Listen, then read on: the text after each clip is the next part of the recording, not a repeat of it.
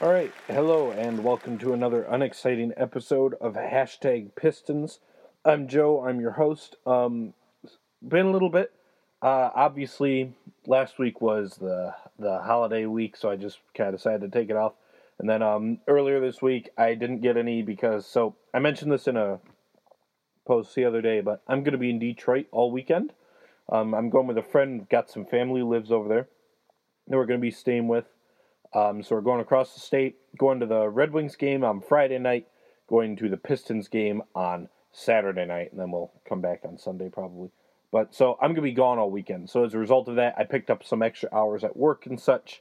So I've just been, just picked up a few extra things so as that could work.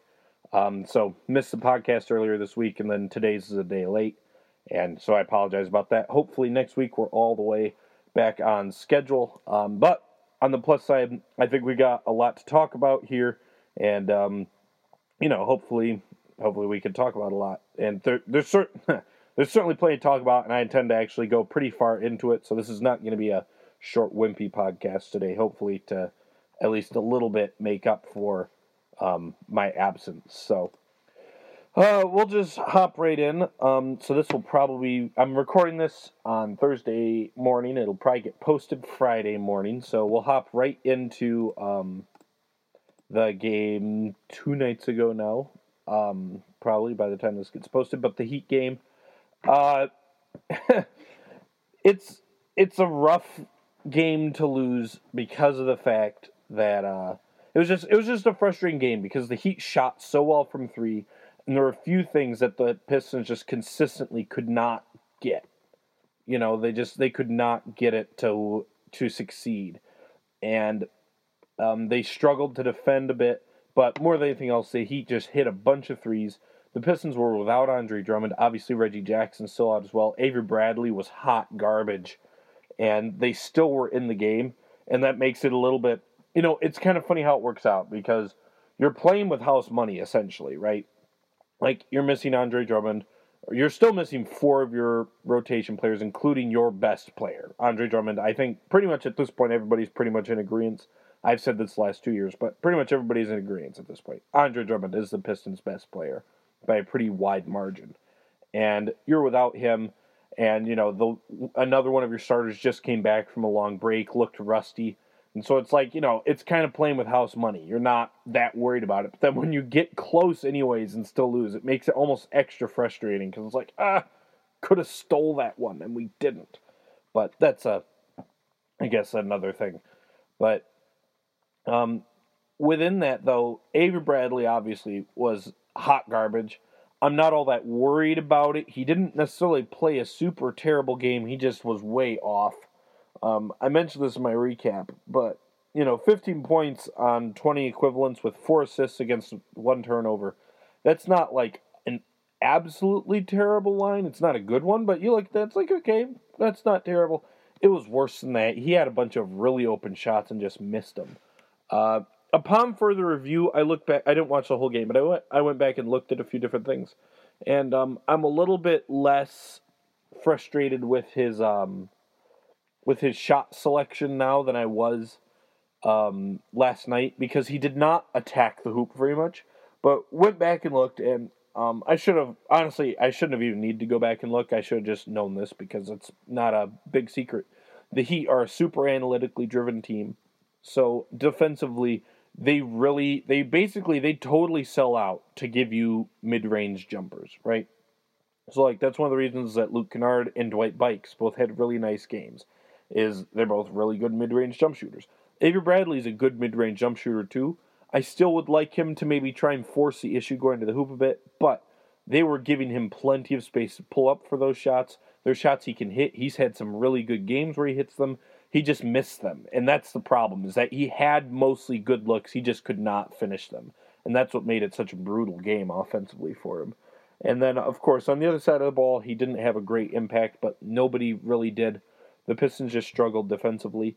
And that's another thing that makes it especially frustrating, is that the Pistons' biggest problem defensively was that their bigs, whether it be Boban, Moreland, or even when they went with Anthony Tolliver essentially at center for a while.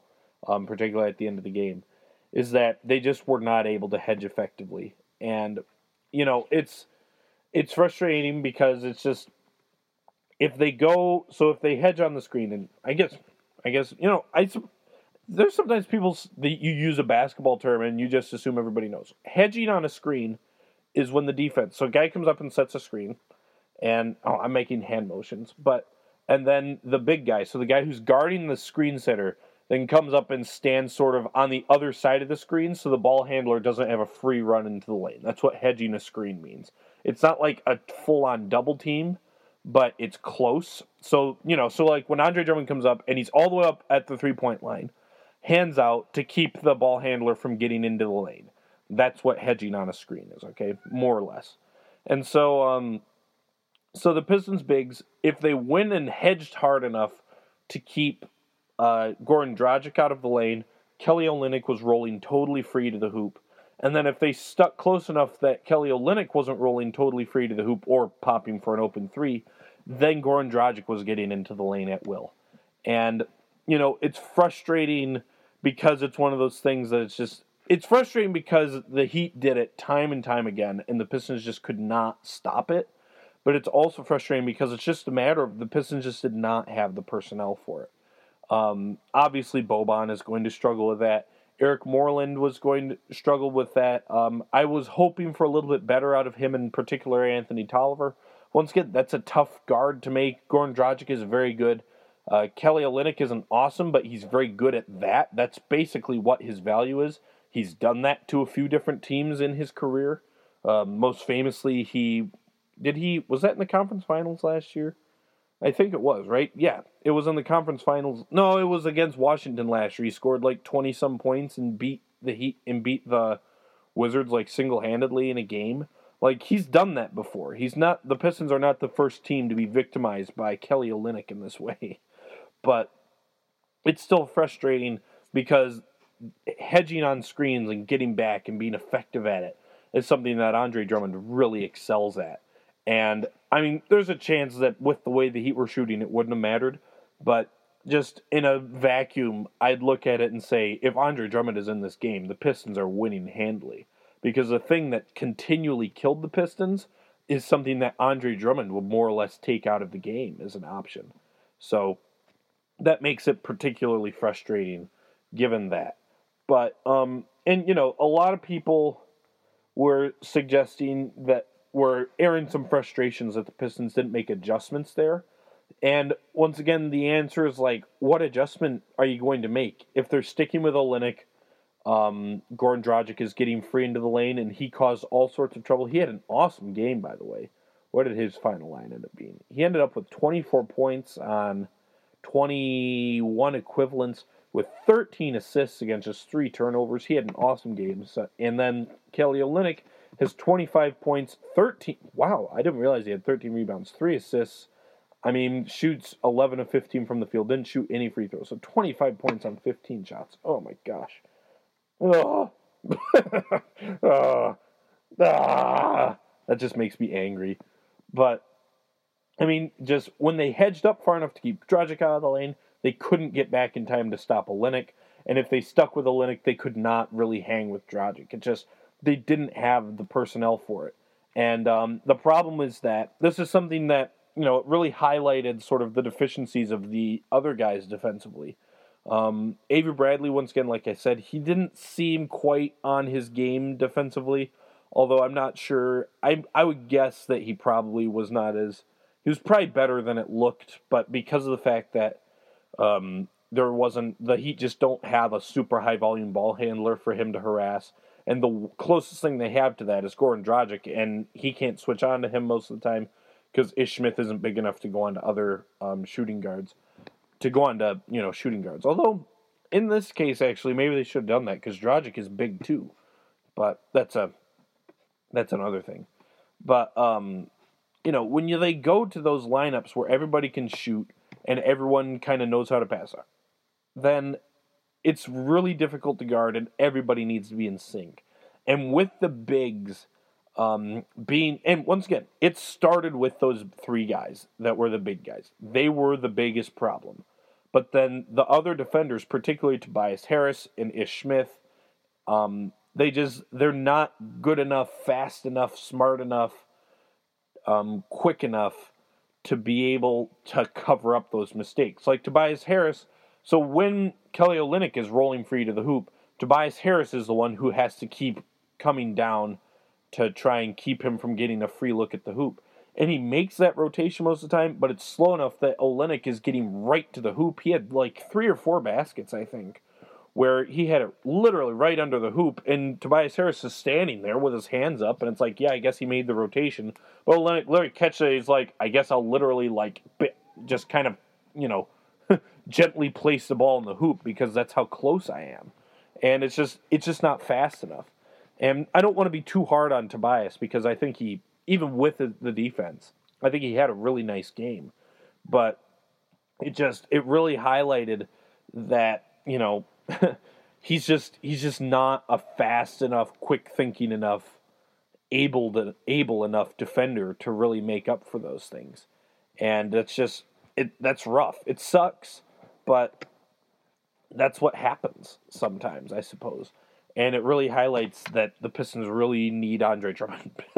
Andre Drummond to play. They need that guy around. They need him to be able to do his thing.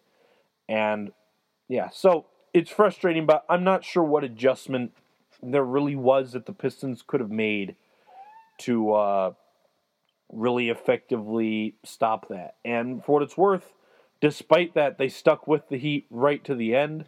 If the Pistons shoot just a little bit better. I mean, if Avery Bradley hits a couple more open shots, then the Pistons maybe still win this game despite it. So I'm not going to rag on it too much. It's frustrating, but the reality is that I'm not sure what they could have done. And then also, of course, is the fact that, it's a regular season game. You're not going to totally overhaul your defensive schemes in a regular season game. That's just the reality of the situation.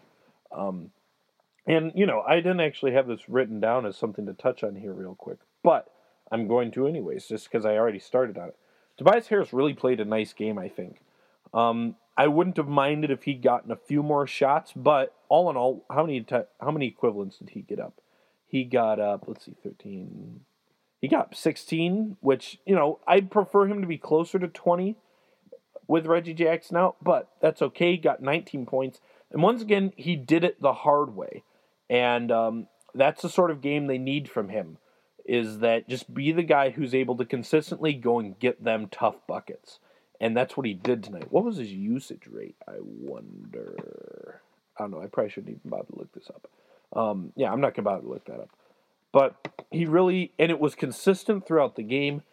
He didn't hit a 3. He only took 2. Some people were saying that he should have taken more, but that actually, against the Heat, once again, that's not actually really the case. They really charge out hard to the 3-point line. He took what the defense was giving him, and he was effective getting into the paint. And that's the benefit.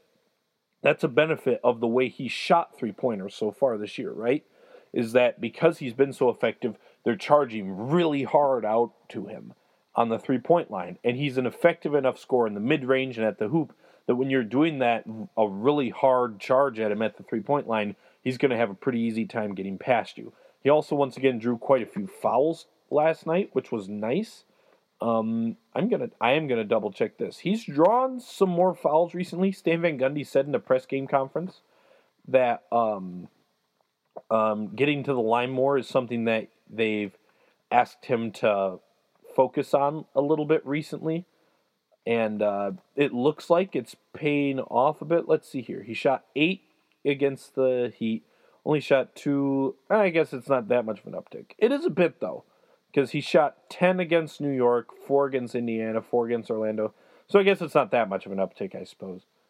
I guess I just remembered that, those 10 free throws against the Knicks.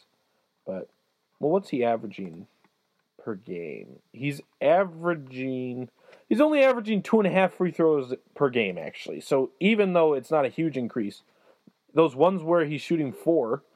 and that is an uptick over the last, 5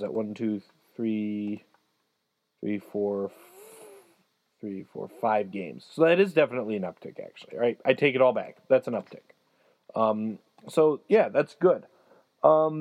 And it's sort of indicative of that. He's being a little bit more aggressive getting to the hoop. He's being a little bit more assertive. And, one downside of Tobias Harris is that he's never a guy he's just not a guy who's going to really be a, score, 15 straight points for you, take over the game kind of guy. He's never been that guy, and I don't expect that to change. He's done that a couple of times this year where he's just been really hot from deep, and he's hit a bunch of threes. But as far as, just going and getting his own buckets, that's not something that he's really been. That's just not the kind of guy he is as a player. And that's something that's always been kind of a knock on him. But that said, he's still, he's playing the right way. Since Reggie Jackson went down against the Knicks, we'll count the Knicks game too. He's scored 24 against the Knicks, 30 against Indiana, 21 against Orlando, only 12 against the Spurs, but once again, you're getting guarded by Kawhi Leonard, and he had 5 assists against just 2 turnovers in that game, so he was taking what the defense gave him. And then against the Heat, 19 points, 2 turnovers, and 2 assists. One thing also to note from this stretch, and this isn't just since Reggie Jackson got hurt, but I think that he's starting to get more comfortable as a passer. Here, I'm going to actually figure this out. So, in this stretch,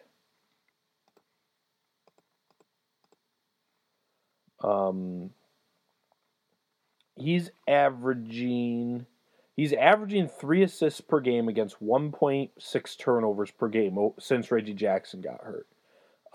And that's not a huge improvement, but on the season, he's averaging 1.8 assists against 1.1 turnovers. So that's a pretty good improvement. And the reality is that, and this has always been the case with Tobias, is that he's been a bad passer, right? There's no way around it. He's been an objectively bad passer his whole career. And it's been a pretty big hamper to his game. This year, the most obvious example I can think of was the first time the Pistons played the 76ers. And they tried to get the Sixers because they played the Knicks the night before, if I recall correctly. Yeah, where Tobias Harris scored 31 points. And they did a lot of that damage to the Knicks by having Reggie Jackson and Tobias Harris essentially run pick and rolls. Tobias was getting switches, and then he was just dominating whoever he got a lot. And they did that consistently several times towards the end of the game. They tried to do that again against the Sixers, but the Sixers just sent hard double teams at him every time, and he's not a good enough passer to beat those. And it really hampered his game, and he had a bad game against the Sixers. But, he's making enough of a show of it right now that I think, once again, he's never going to be a good passer. But he's sort of getting comfortable enough, I think, that he's at least occasionally looking for the very basic passes. He's throwing some lobs to Andre out of the pick and roll. He's hit shooters in the corner a few times.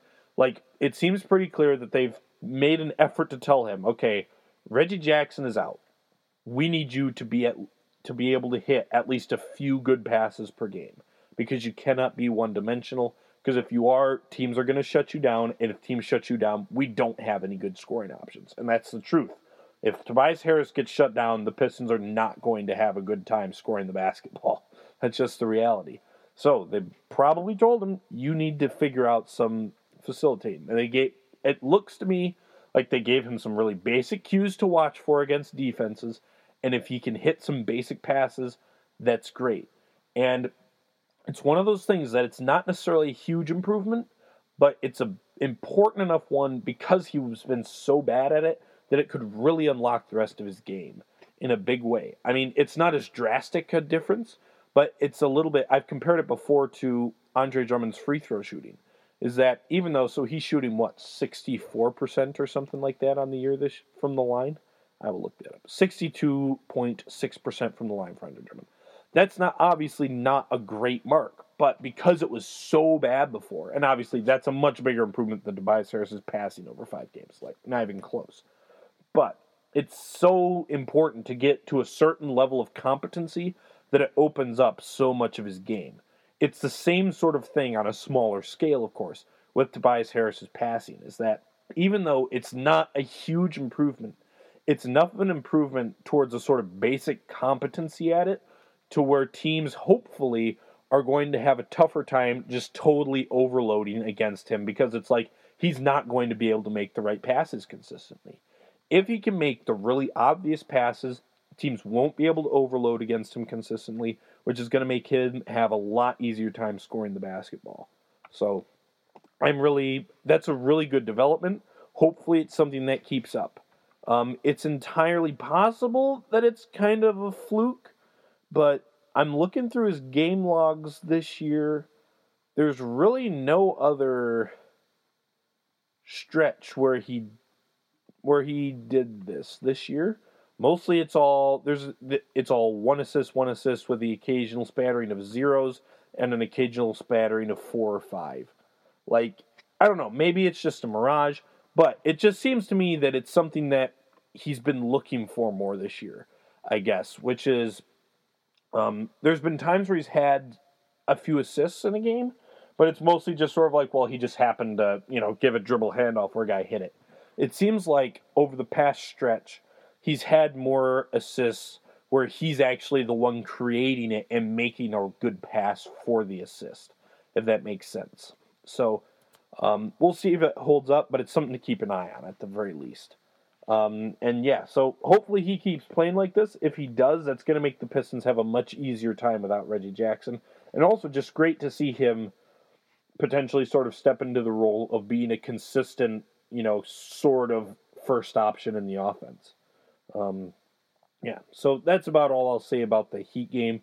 Basically, the Heat shot really well. The Pistons struggled to defend it, but considering all the guys they were without and the fact that the Heat were just shooting really well, it's a pretty decent performance by the Pistons. And then when you combine that with the Spurs game, so both games without Reggie Jackson so far, hard to complain too much. Obviously, the Spurs are really good. The Heat are just pretty good. But the aggregate there is two pretty good teams. They beat one, close loss to the other one, and the reality is they beat the Spurs pretty handily. So it's hard to complain too much about that. It's worrisome just because it's going to hurt extra whenever the Pistons lose close games as long as Reggie Jackson is out, because that there's going to be a few games where they're going to get beaten handily, where it's just they're not going to be able to consistently create offense. Like, it'll happen soon, in all likelihood. Tobias Harris isn't going to be able to generate offense for himself. He's going to have an off night, and Reggie Bullock is not going to shoot hit out of his mind from deep, and the Pistons are just not going to be able to create offense, and they're going to get blown out. And the end result is that when you have an opportunity to win a game, you really, really need to be able to win it, because there's going to be basically, if they want to keep afloat, they're going to need to hope that they have good luck in close games, right? That their record is going to be better than their net rating, if that makes sense. Because they're going to lose some games by a lot of points. And they're not going to blow many people out right now because they just do not have the offensive firepower to do it. So they're going to need to win close games. And that makes it particularly frustrating to lose against the Heat. But all in all, 2 games, hard to complain too much. You beat the Spurs handily. You're right there with the Heat on a night where the Heat shoot really well from deep, and you're without Andre Drummond. There's still pretty good hope that the Pistons are going to be able to stay in decent form without Reggie Jackson. So, yeah. One thing within that, Dwight Bikes. Really had a good game against the Heat. Let's see, what did he put up? Against the Heat, he put up 14 points on 12 shots. Against the Spurs, he was quieter. He had 4 points on 5 shots, also had 3 assists. Went positive in both games, I believe. Yep, against the Heat, he went +1 on the night. Against the Spurs, he went +2. So, I don't know how good he'll be in the long term, but through 2 games, it looks pretty promising. And part of it is that you have to remember when you've got a guy who's in a situation that he is in, right? So 2-way contract, or before this year, essentially a guy pulled out of the G League, out of wherever, 10-day contract type, who's pressed into service due to injuries, is that as long as they play well enough that they're not single-handedly, submarining your team, you kind of live with that. And honestly, against the Heat, he was actually pretty good. And one thing that should give the Pistons at least a little bit of hope that he could perhaps keep up this level of play is that there's really no sample size with him before this. And when you think about the sorts of guys that they can play in the NBA, but they fall through and don't get a chance until later or maybe never do at all, it's usually a guy, Dwight Bikes is sort of the mold for that sort of guy. Once again, he's listed at 6'3". I do not buy that at all. The guy is 6 foot, maybe 6'1". He's not that big. He is undersized. But undersized types who are more or less shoot first point guards. Those are the sort of guys that slip through because they're going to have to prove that they can create against NBA level defenders. And even though it's like you see them in lower leagues, it's like, man, they're really tearing it up in the G League or in France or in China or in wherever they may be playing. They're really playing well over there. But the reality is that it's like teams are not going to be quick to take a chance on them because it's like, I don't think he's going to be able to create against NBA defenses because he's too small. And those are the sort of guys that they fall through the cracks. Not a big recruit. Bikes played at junior college for 2 years, played at Marquette for 2 years then. For what it's worth, he did okay at Marquette. I think I didn't know who he was when he played there. I'd never heard of him before, but he started his senior year, but he certainly didn't put up huge numbers, so he went undrafted, and he hasn't played at all in the NBA the last few years. So just as I suppose the point I'm trying to make, okay, let's just say that the Pistons had taken Jordan Crawford instead, and he was in Bike's position, and he performed similarly through 2 games that Bikes has, where it's like, yeah, he's played pretty well. We know how the Jordan Crawford experiment ends, all right? Even if he's played well for a few games, and maybe you go, well, hopefully he just kind of keeps hitting some shots and he stays afloat. But if it keeps going long-term, you know how that ends. It ends with him being an inefficient chucker who doesn't play defense. That's how it always ends. He's had his shots in the NBA. People have given him ample opportunities to prove that he can play. He can't. He is not really an NBA caliber player. That's just the reality of the situation. With Bikes, you look at it and you go, maybe he's actually just good enough where he can create against NBA level defenders, and he's actually a fairly competent backup point guard, and he's just fallen through because of his size. That's entirely possible. So there's some hope that he can keep it up. The biggest worry with him is that he hasn't actually been, let me make sure that I've got it. I will bring up the numbers. Is that in the G League, he hasn't actually been that efficient a scorer. This year, his true shooting percentage with the drive in only 10 games is 52.5%. Last 2 years ago, in the G League, his true shooting percentage was 52.9%. His career true shooting percentage in the G League is 54%. That's not a great mark. And once again, the last two years he's been in the G League, he wasn't in last year. So there's this year and then 2 years ago, is right at 52%, little above that. That's not a great mark. And I'm generally speaking, as a rule, if you're a fairly high volume ball handler scorer, 53% is kind of the threshold for where you're allowed to be you're sort of allowed to be a high volume scorer or not, right? And he's a little bit below that in the G League. And that makes me a little nervous because if his efficiency drops much at all from there, as an NBA player, he may well end up just being inefficient. But right now, so far so good. He's done well enough that I'm intrigued to see what he can do longer term. I've in particular been impressed with his defensive effort. He really plays hard. He's pretty strong for his size. He's pretty quick. He's very active. I've really been pretty impressed by the way he plays defense. I don't know how that will hold up. Part of it is probably that, this is just to be completely honest, this is probably his best chance to try and stick in the NBA right now. Getting real rotation minutes on a playoff team, or at least for now, playoff team, on a good team that's trying to win games, that's as good a chance as he's ever had. And he hasn't even been in the NBA the last 2 years. He hasn't played a game in the NBA for the last 2 years. Literally out of the league. And so, there's a decent chance that he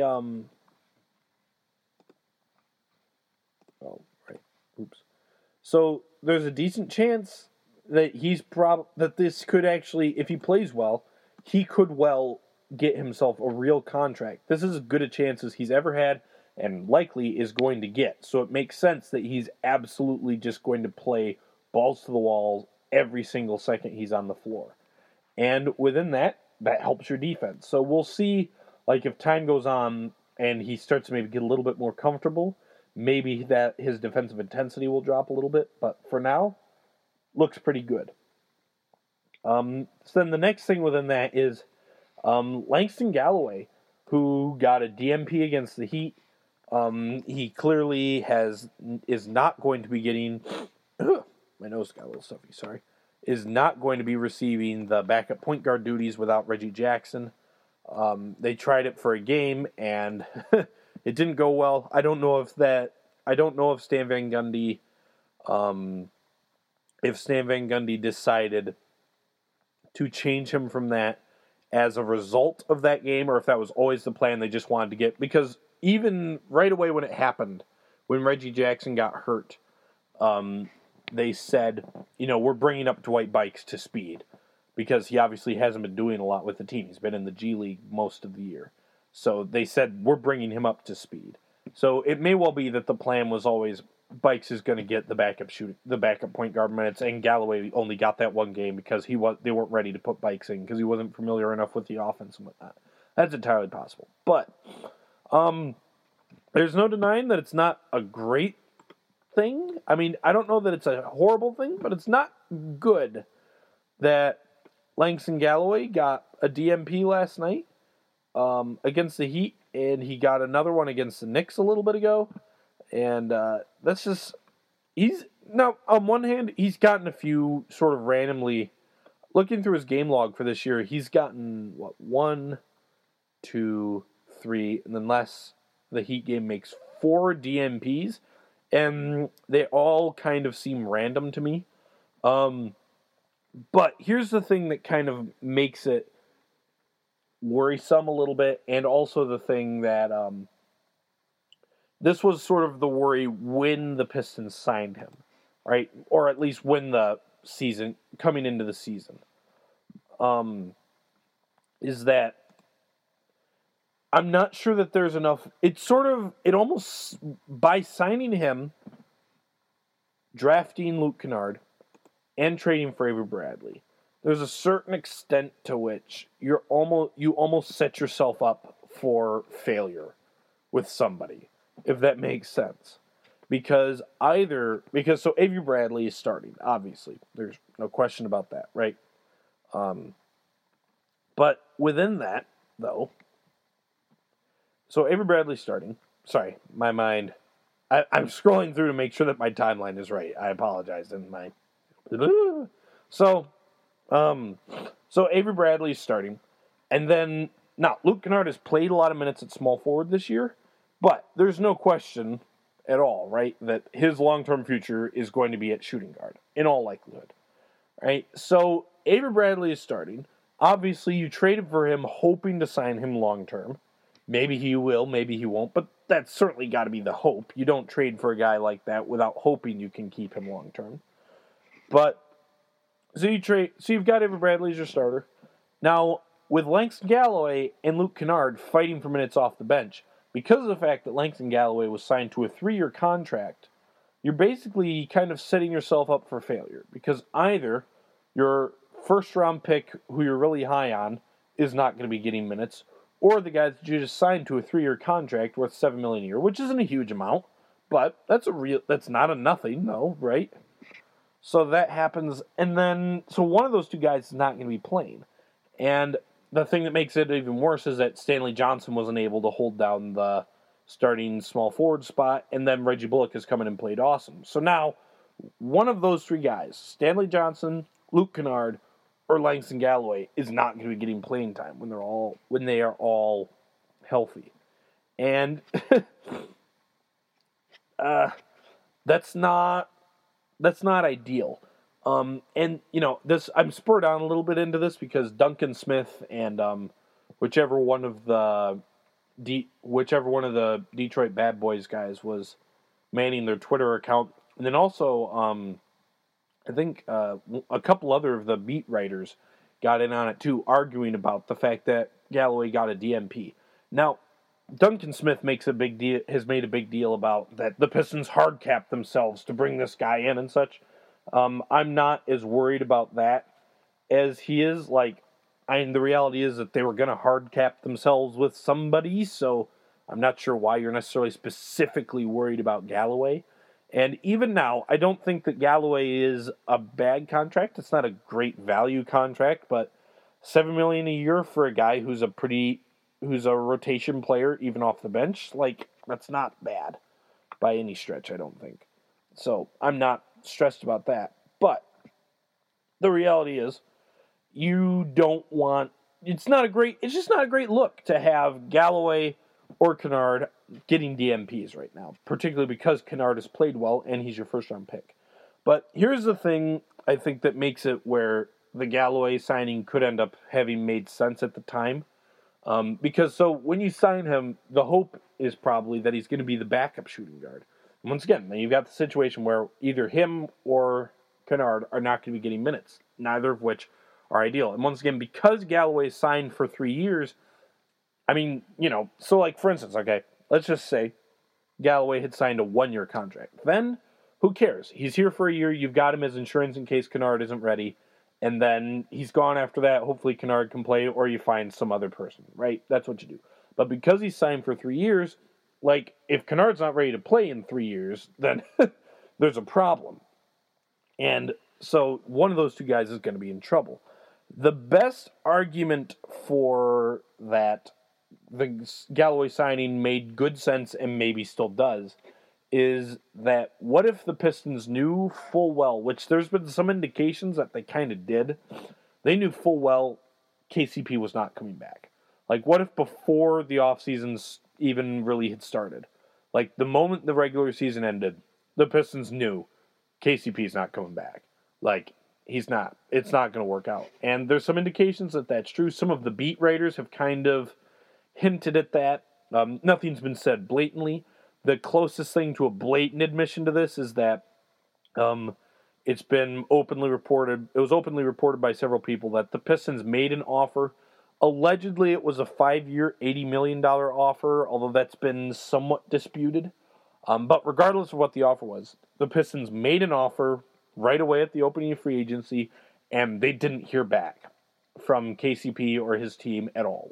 Didn't hear anything back. All right? So that said, there's a pretty good chance that the Pistons knew full well KCP isn't coming back. And they didn't know that what if within that, they didn't know Avery Bradley's going to be available. So, KCP isn't coming back. So, and you also know you're probably going to draft a shooting guard, whether it be Kennard or Mitchell. Obviously, they picked Kennard, but it wasn't a secret leading up to the draft. They liked Mitchell as well. They were probably going to draft one of those two guys. So you know that that's coming, and you also know KCP is leaving. Then you sign Langston Galloway because, KCP is probably gone. We don't know how we feel about having to make a rookie start at shooting guard for us. So we're going to sign Langston Galloway, who, not awesome, but fairly reliable veteran guy. You kind of know what you're getting out of him. He can start at shooting guard until whoever's the draft pick. Obviously, Luke Kennard ends up being the draft pick. They signed him. Geez, I don't even remember. Is the draft? This is what I was trying to figure out, and I stopped looking because it was messing with my with my thought process here. But was the they drafted Kennard before Galloway. All right, right. Okay, so they draft Kennard, and then So you're heading into free agency. You've got Kennard, and you already know KCP is leaving, but you don't know for sure that Avery Bradley is going to be available. Perhaps you've heard rumors of such a thing, but you don't know for sure, right? Let's just say that. Within that, then, you sign Langston Galloway and basically say, okay, maybe Kennard is ready to go right away and we can start him. Maybe he's not ready. Basically, Galloway gives you the flexibility to ease Kennard in, and then if Kennard is good enough to start right away, then that's great. And then Galloway is your backup shooting guard, and that's it. You go from there. And then, so you sign Galloway, and then a little bit later, and then just a little bit later, Avery Bradley suddenly becomes available. I don't remember how... It happened pretty soon after another, I know. But I don't remember exactly how quick it was. But regardless, if that's the way it happens, so you sign Langston Galloway with that thought process of that, okay, we've got this rookie. We know KCP is gone. We've got Luke Kennard. But we don't want to put Kennard in a situation where he has to be able to start and play from the get-go. We want to have some sort of a veteran presence who can sort of ease Kennard into the role, and then also, whenever Kennard is ready, who can then fall back and be the backup. Then, that makes sense. Then, a few days later, suddenly Avery Bradley is available for trade, and the Pistons have the perfect asset in Marcus Morris and a guy who is a rotation wing player on a stupid cheap contract that is perfect for the Celtics to get. And the Pistons jump on it and say, you know what, we've got these other plans, but whatever, we're going for this. This is too good an opportunity to pass up, so we're going to trade for Avery Bradley, and we're going to get him, right? Once again, this makes this all make more sense, once again, because if you already know KCP is leaving, then the Avery Bradley trade is suddenly a lot less risky. Because, so at the time, and I'm pretty sure I even said it in my post for meeting Avery Bradley, is that essentially, I literally said this. I know this for a fact that I said this in the post, right? Is that I said at the time, you basically have to look at it as not just that the Pistons traded Marcus Morris, but they essentially traded KCP for Avery Bradley as well, because they let KCP go because of the fact that they traded for Avery Bradley, right? And that's something that made it a little bit, risky, is that you had a chance to sign KCP long-term potentially. You didn't take it. You took Avery Bradley for a year. What if, once again, they knew full well KCP was not coming back? They were not re-signing him. In that case, Avery Bradley makes a lot more sense than he did already. He already made a lot of sense for various reasons. I even wrote a bit on it before the season, which is that, it allows them to have one more year before they commit to this team to sort of see how they do and such. But that's another thing altogether that I'm not going to get into. You can go read my bit on it. But it was called Why Avery Bradley Makes Sense for the Present and Future of the Pistons, if you want to go read that, if you missed it. It's on #basketball. But if you already know that KCP is leaving, then the idea of Bradley potentially essentially being a rental is a lot less risky, because now, do we miss Marcus Morris? Yes, absolutely. Marcus Morris is a good player. He would have shored up the small forward spot. Now, with the way Bullock has been playing, makes you miss him less, but there's no way around it. Marcus Morris, good player, helped the team. The Pistons would be better with Marcus Morris on their team. And also he's on a great contract, and he's on the contract for one more year than Avery Bradley is. But I don't think anyone would argue that Marcus Morris is some super integral core piece. Good player, like having him on the team, but not a huge deal to lose him. Once again, particularly given the way that Reggie Bullock has played. And then if Stanley Johnson can figure out his offense at all, you're not missing Marcus Morris in a huge way. So then, even if Avery Bradley walks this summer, then essentially the idea is they're in the exact same spot that they would have been this year, which is your shooting guards are Langston Galloway and Luke Kennard.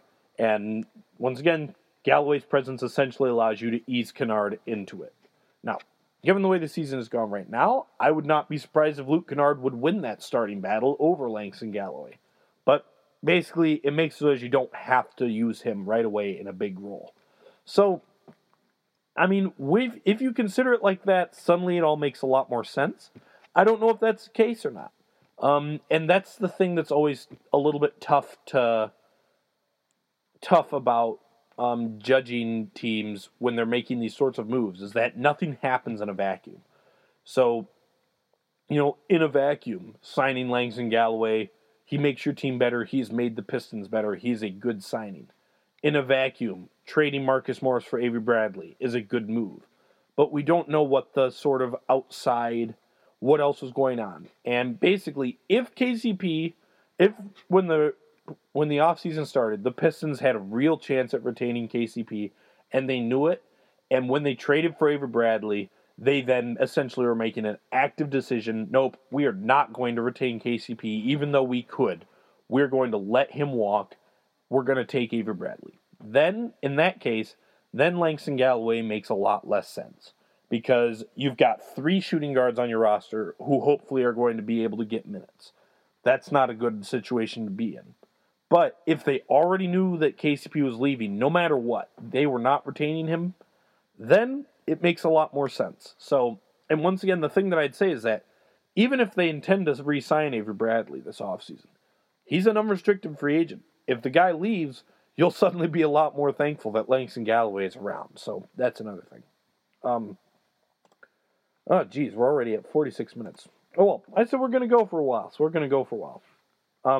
So the last thing that I'm going to touch on then is the idea is our trade options, which is something that people have been talking about quite a bit, of course. So we're going to talk about it. And of course, it surrounds around potentially the point guard situation. One special shout out to Trusk Funds. He asked me what my thoughts on it was. I gave a little bit of a talk. I'm going to write a piece about this, I think. I think that's going to be my next one.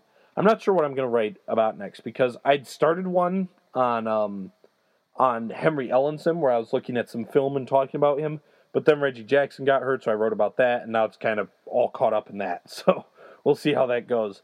But regardless, I'm going to write a piece on this. But there's a few different layers to my thoughts on what the Pistons should trade for, or if they should trade at all. And basically, it all revolves around what is the realistic timeline for Jackson's return. So obviously, it's a grade 3 sprain, but ankle sprains are goofy, tricky things to really know for sure, right? It sounds like it is not unrealistic that Reggie Jackson could actually come back after 2 months, right?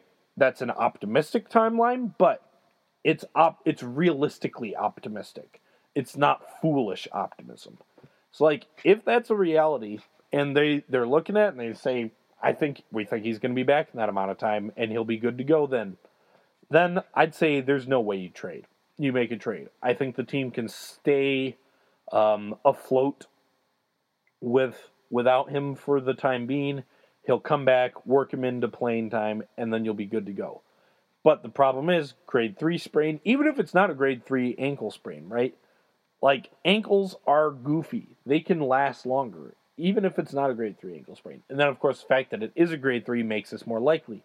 There's a chance he could be out for the season. There's a chance he could be out, like, all summer, too. Like, he could still be rehabbing when next season starts. If you're getting, essentially, the further you're getting closer to the worst end of a recovery scenario, the more on board I'd be with making a trade. And essentially the tipping point would be if they think realistically Reggie Jackson could get back and be ready to go, not just back playing, but be back healthy and ready to go by the time the playoffs come around, then I'd probably lean towards not making a trade. If you think that his season is over, then I'm leaning towards making a trade. And, it's hard to really say exactly how hard you're pushing for each of those. So, like, if you think he's going to be back by the playoffs, but it's going to be close, then you're at the very least sniffing around options. Like, you're kind of sending out feelers. But if he's out for a long time, then you're actively, if his season is done, then you're actively trying to make a trade. And we're just going to run quickly through some of the options for people to make trades for. One, George Hill would make some amount of sense. He's in Sacramento, of course. Sacramento, very, very bad and rebuilding, so there would be some attractiveness to them for a younger player on the Pistons. And George Hill is a starting caliber player. The plus side, once again, is that George Hill, starting caliber player. His value is probably not particularly high. The Kings don't have a whole lot of use for him, given that they've got De'Aaron Fox, and they should probably be trying to develop him more. And, they're not winning anything right now, so George Hill isn't really helping them, and he's obviously not a part of the rebuild. He's over 30 years old already, I think. Is he 30? I'm not about to look it up. He's old enough that he's obviously not going to be a part of the rebuild, so there's that. And so his value wouldn't be that high, and he's a pretty good starting caliber point guard. The issue with him is that he's been awful this season. Just the reality. He has been really, really bad this year. There's the general consensus seems to be that it's just because he's just kind of not happy playing on such a terrible team and whatnot, and he's not getting necessarily consistent minutes or whatever, but he's really just not playing well. And Zach Lowe's brought it up a few times this year that, no one's entirely sure what exactly George Hill is doing in Sacramento. He's just kind of going through the motions. He's not playing particularly hard. He's been super passive. Just not a good look. And even though common wisdom seems to be that, he's just basically not playing well because he doesn't care because Sacramento is bad. And if he played on a better team, he'd be able to be back into form. But there should be at least a little bit of worry about that. The other problem with George Hill is that, it's not abundantly clear how long-term a solution he would be as a player. Whoops, that wasn't what I meant to do. Is that it's not abundantly clear how long-term a solution he'd be. He's 31 years old, so, that's not super old, but he's certainly not young, and the Pistons are, even now, they're still a pretty young team. On the plus side, of course, on top of that is that, so he's on that, and he's on a 3-year contract with the Kings, and he's actually even more expensive than Reggie Jackson is, so you're not getting any salary relief for a guy who's older, and is probably not even better than, on one side, with his contract, the 3-year contract, the last year, only $1 million is guaranteed. So if they wanted to get rid of him after next year, they could. But essentially the worry is that you'd be trading for a guy who's older and probably not even better than Reggie Jackson when Reggie Jackson's healthy. On the plus side, he could be a really good fit into the Pistons' offense, the motion offense. He's a good shooter. He's a good defender. That's the kind of offense that he's really would do well in. So I'd be hesitant just because of the salary cap situation. Once again, he's making even more money than Reggie Jackson is, and he's older, and just I'd have trouble trading, for a guy who's making more money, older, and worse than the guy you have now. And then also there's the worry that what if he actually just is uninterested, he got his big payday, and he's just going to kind of be a passive player the rest of, I don't know that that's all that likely, but it's possible. So I'd be a little worried about that. But that's an option. If they got him, I think he probably would be a pretty good fit with the Pistons, given the way that they're running a motion offense now. And he's a starting caliber player who probably would not necessarily command a huge return. I would guess the Pistons could get him for not that much. The problem would be, once again, with George Hill's salary, the Pistons would have to figure out a way to finagle their way around that. Another option that's been very popularly brought up is Kemba Walker. And I'm going to say, for my part, I don't think that's going to happen because I don't see Charlotte trading him, just to be totally honest. Guy is a really important part of their team. He's hugely popular there. They love him there. They absolutely love him, and I just don't see them trading him. I think that he's a guy that the Hornets want to make a Hornet for life. That's the sort of player I think he is, and the way what he means to that franchise. And he's young enough that even if they sort of tear this team down and rebuild, he's young enough that he could stick around for whatever the next version of the team is. And on top of that, I don't think that they're ready to admit that this team isn't good enough to do anything. And probably rightfully so. They could still turn it around this year even. So I'd be surprised if they gave up enough on this team this year to trade him at the deadline. I'd be surprised. Now, that said, if they did, he's pretty stinking good. I'd take him, of course. He'd be an upgrade on Reggie Jackson. He's the same age. He might be a little bit younger even. I think he's pretty much the same age. He's better at pretty much everything than Jackson is. That'd be a great trade. The problem, of course, would be it'd take a pretty big ransom. If Kemba Walker comes out on the trade market, there'll be a lot of people who are suitors for him, and he'd be pretty valuable. And I'm not sure if the Pistons would have the right packages, would be able to put together a package that would be competitive with other teams. So that'd be the biggest worry. And on top of that, I would be surprised if the Hornets put him on the trade market this year. My guess is that if the Hornets decide to totally tear it down and restart, they would do it after this year. And then, so potentially he could become available for trade this offseason. But I would be surprised if he became available this year just because I just don't see it. I think that he is too important to that team, that franchise, too loved there. I think they're going to hold on to him. Then the next option people have thrown around is Dennis Schroeder. This actually, I think, is probably one of the more likely options, to be honest. The Hawks obviously are terrible. Schroeder is not terrible. He's young enough. He's only 24, so he's young enough that he could maybe be around still when this current rebuild starts to turn around.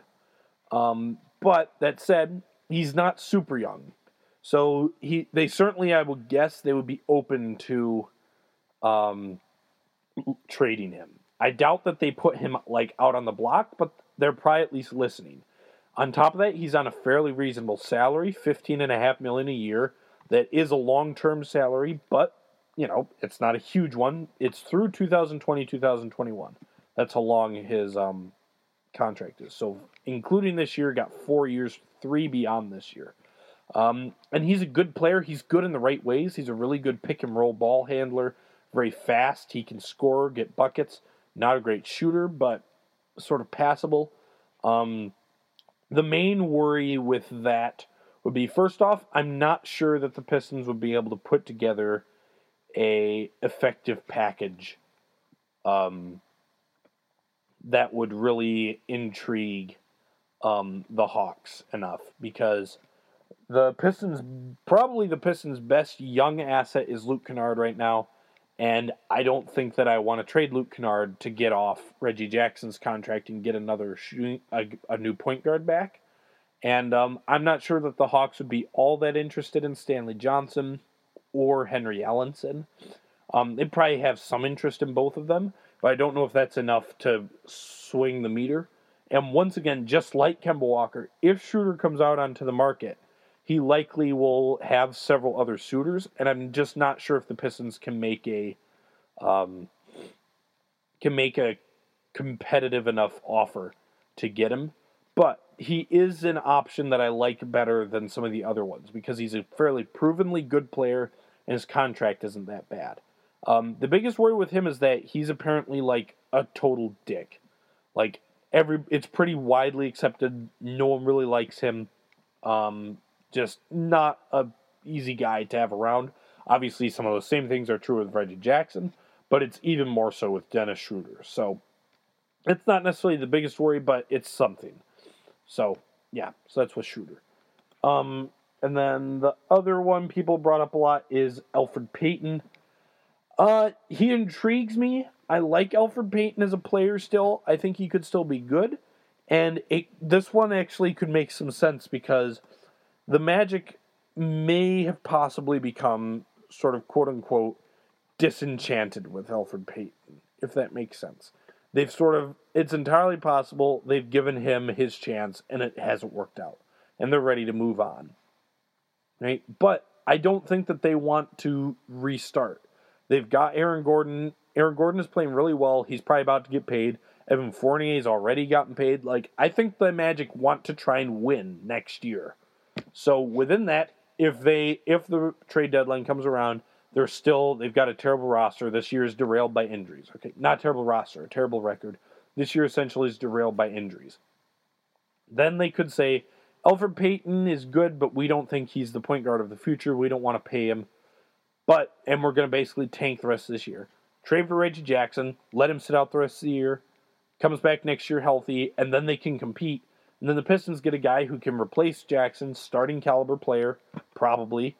I don't know that Payton is good enough to really make it worthwhile, but he's probably the guy that it would make the most sense for a straight point guard swap, essentially. Which would potentially mean the Pistons wouldn't have to make a really painful parting of ways so like they wouldn't have to part with one of the young guys or a draft pick, or, well, a good draft pick, to where they could get him. And that's the reason why that makes the most sense in that regard, I think. And, Payton is an interesting player.